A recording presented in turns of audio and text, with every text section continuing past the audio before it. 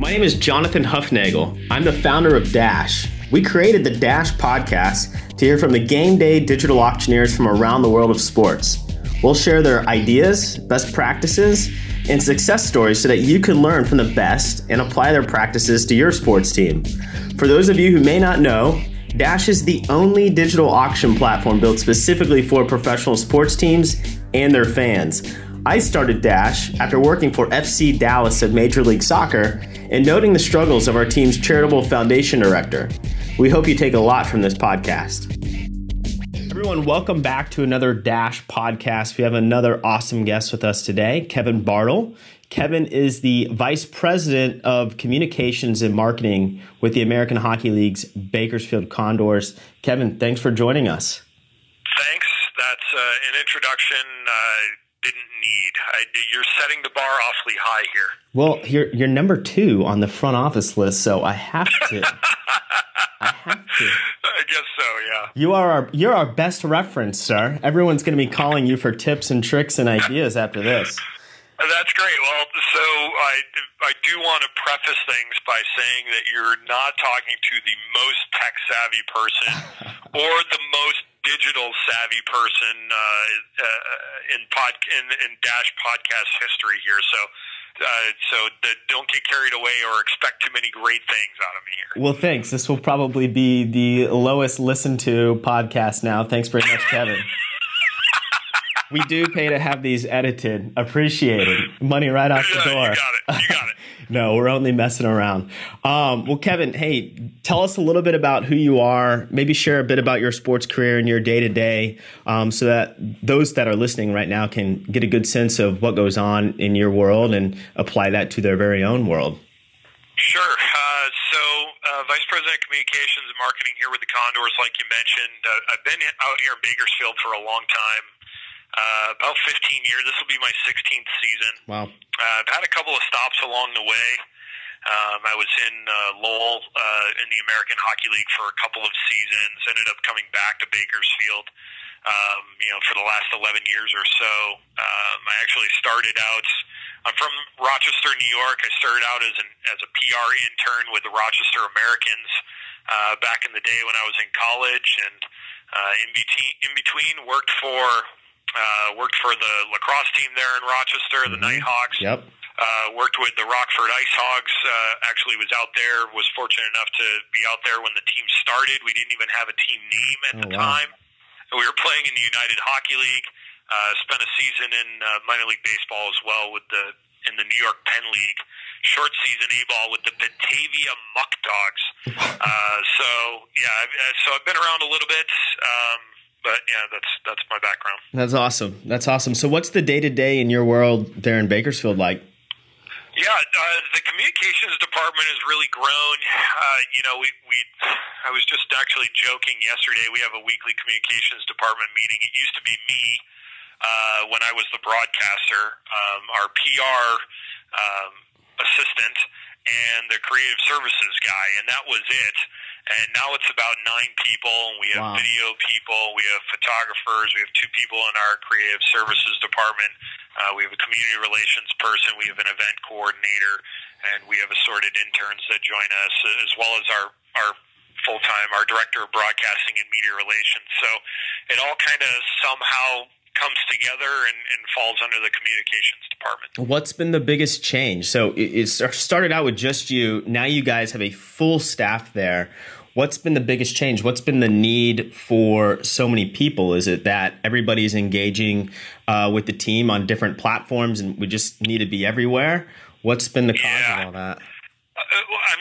The change is crazy, right? I mean, there used to basically be just the revenue generating positions, the sales positions, if you will, and then a couple of people just to straighten up and make sure everything else ran, to someone to send the press releases, someone to do the broadcasts, and, occasionally somebody to update a website. But, everything is so different now. Everything is digital, and, we could have 2 additional creative services people and still have plenty of work for them to do. There are a lot of teams in the American Hockey League that have bigger digital staffs than we do. But I like what we're able to accomplish with a relatively small staff. We get creative, and it's kind of just all hands on deck all the time. So, we pull it together and we make it work, and that's the story. That's awesome. So tell us a little bit about some of those creative ideas that you guys have rolled out maybe this past season, maybe specifically towards digital engagement, whether that be with fans who are attending a game on game day and fans who may not be in the building on game day. Yeah. So, part of our problem here is we do have some handicaps. And it's not that I like to make excuses, but they're honest handicaps. They're things that we are not prepared to do, or that we just don't have the technology for. One of those things is that we had a standard def video system here in our arena. Mm-hmm. So our cameras are all shooting in SD, the video board's in SD, our online signal is SD, and we also have connectivity problems in our arena. So some things are in the process of being upgraded. The arena's actually invested a lot to get a cell signal booster system installed in the arena, and we're just chomping at the bit to be able to try to use everybody's increased connectivity to engage people. People at times have had a hard time posting on Twitter or even Instagram or Snapchat in our arena. Well, this year when we do our Snapchat filters, for example, on the occasional game, we have a good feeling that things like this are going to work. They're going to enhance the experience of everybody. Right. But taking us out of our building is we've found a way to maximize some of the assets, when the team's on the road to help build our digital brand. And a couple of years ago, we started posting highlights from road games up on our feed, and they would be on Twitter, they would be on Facebook. We put them on Instagram now, and we just use a relatively low-tech, inexpensive device called a Cloner Box, and we're able to watch the live stream. And these are nice HD streams that other buildings have that we're jealous of. And we post it, and it's amazing the kind of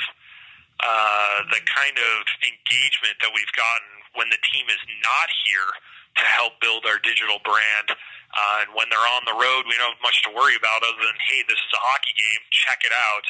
And we've gotten great engagement numbers, great numbers from our affiliate or our ownership, I should even say, up in Edmonton. Their fans are engaging with us, seeing what their prospects are doing. And we've been able to do more when the team's on the road to bring the hockey game and the highlights and the great things that are happening here out to the masses. Sure. And so with that engagement that you guys have, what are some of the key metrics that y'all look for, and how do you take that digital engagement that may be happening on Twitter or Instagram or Facebook and turn it into revenue for the club? Are you taking those folks and retargeting them for season ticket sales? Are you using your partner brands that are in the community to target those folks for, let's say the local car dealership, for instance? How do you guys work with that?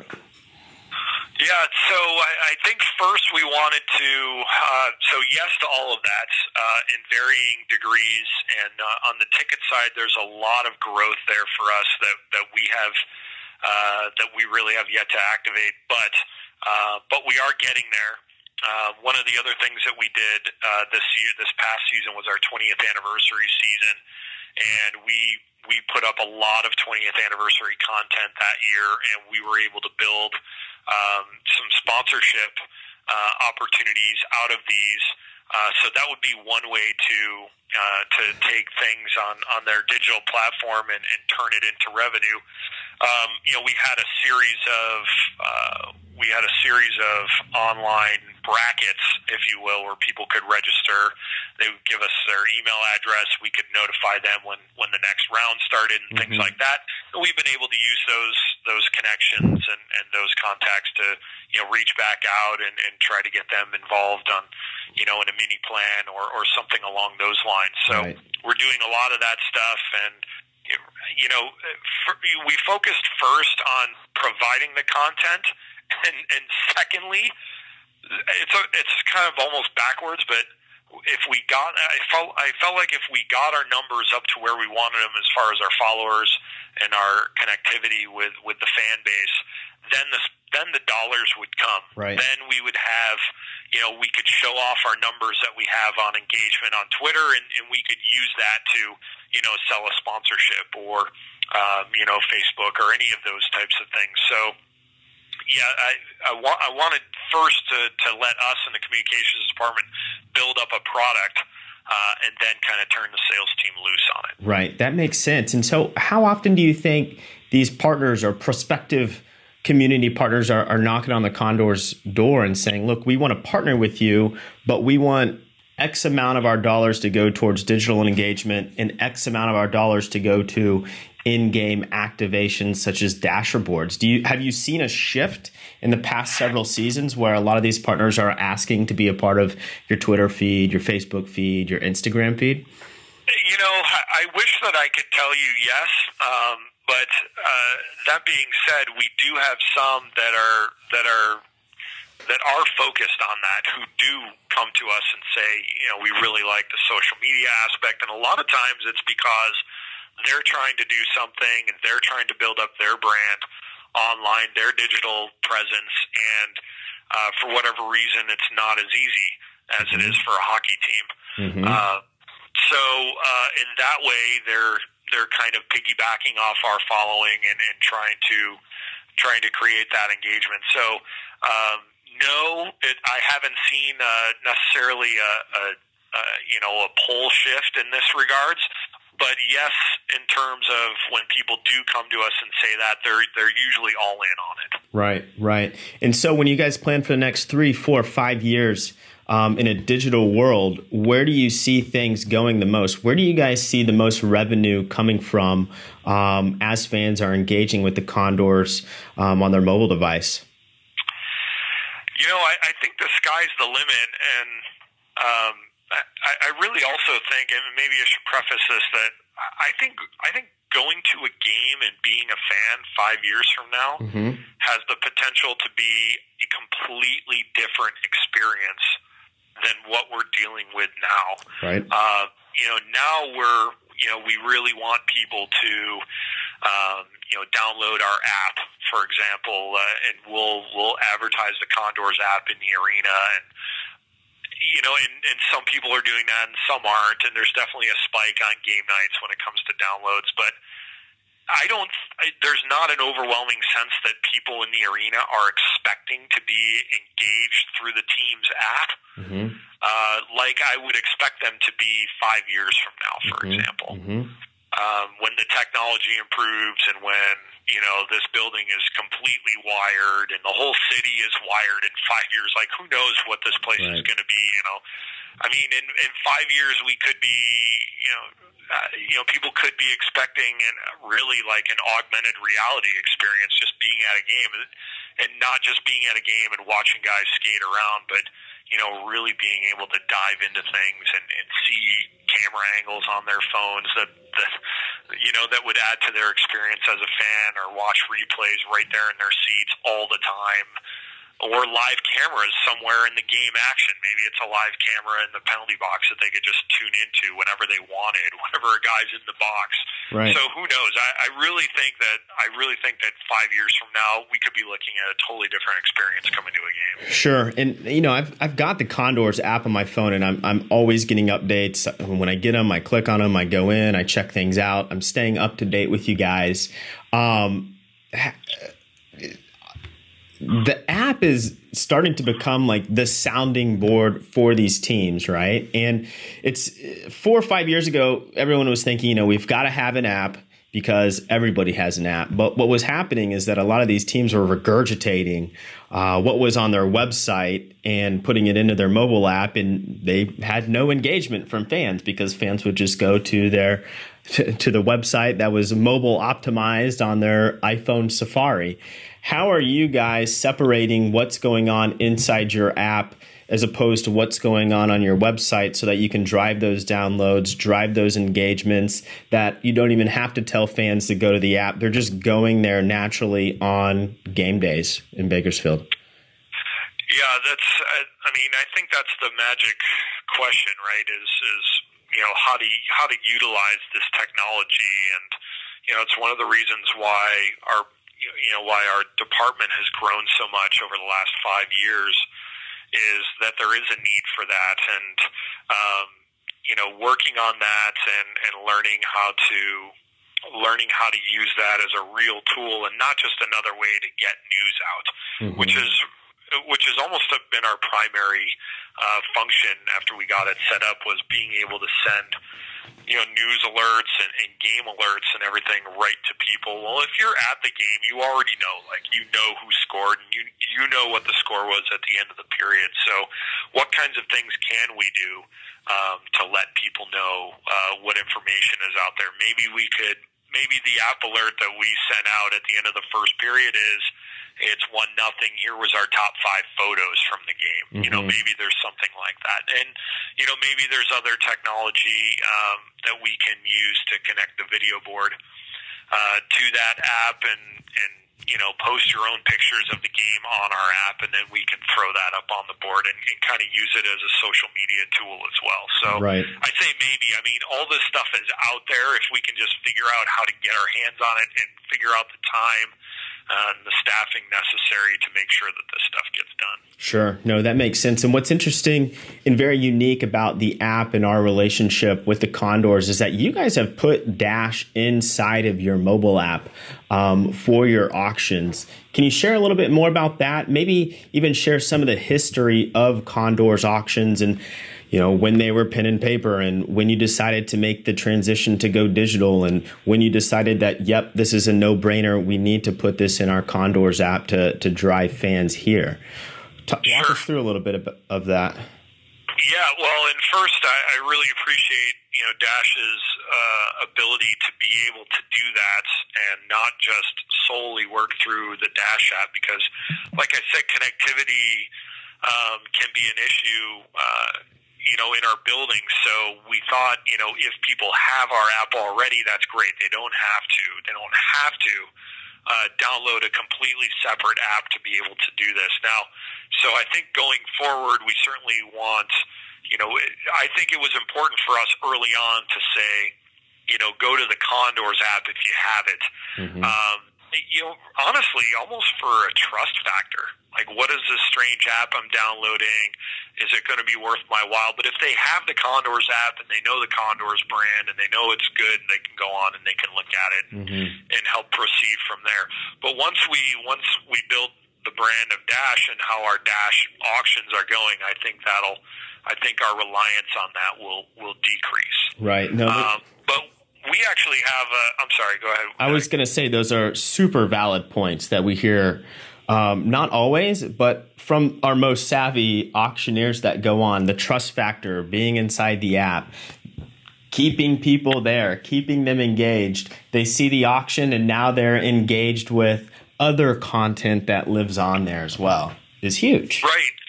Yeah, for sure. And you know what? Once they're on there, they'll feel comfortable with it, and maybe how many people would look at the ad on the video board and listen to the announcement and just go, that's cool, but I'm just not going to download another app.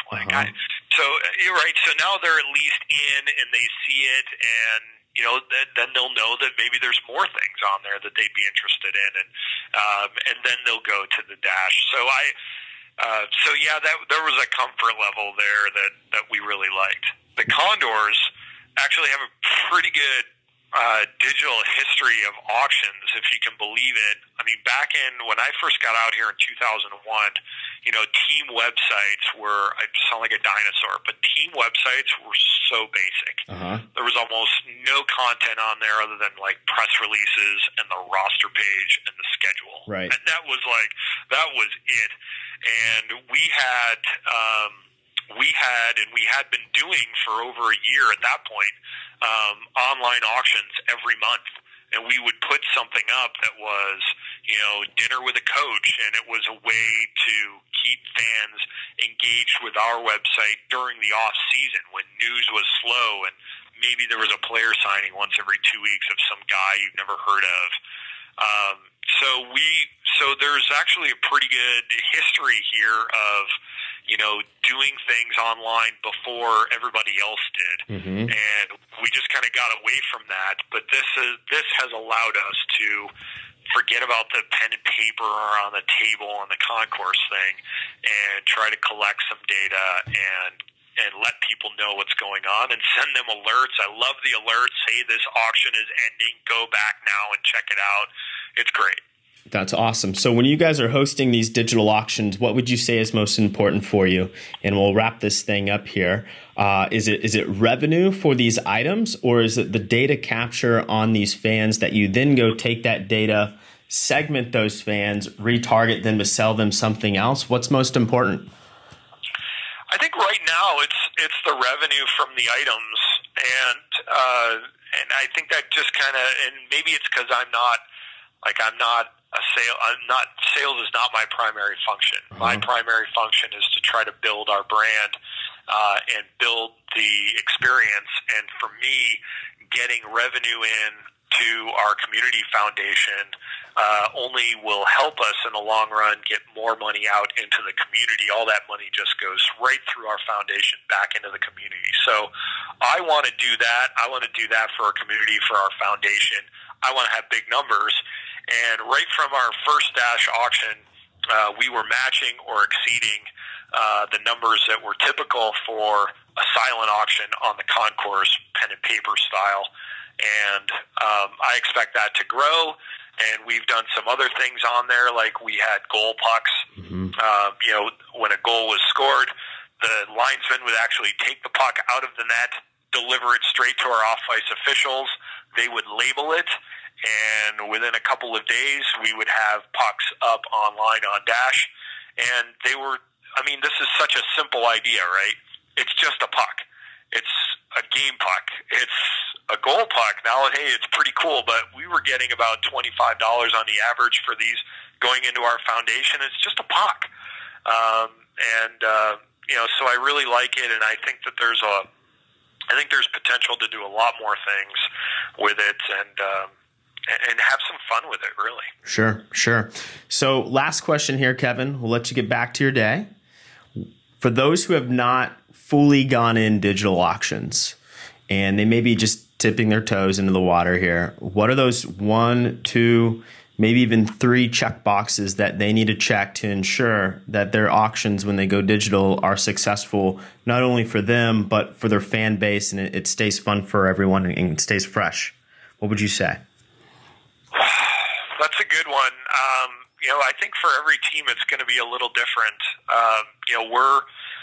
We're all strapped for time and resources here. So, for me, and maybe especially, and not to make this about Dash, but to me, we were doing auctions on eBay, and I love eBay. Who doesn't love eBay? But I hated posting our stuff on eBay. Like, it took so much time that I think the realization here that there are things that you can do and that it's easy with your platform to be able to put something up. The first time I used it, we put 7 jerseys up, and it probably took me the same amount of time as it did to post 1 jersey up on eBay. Checking off their 100 boxes and filling in, fields and stuff like that. Like, just do it. Just put some stuff up. See what the reaction is.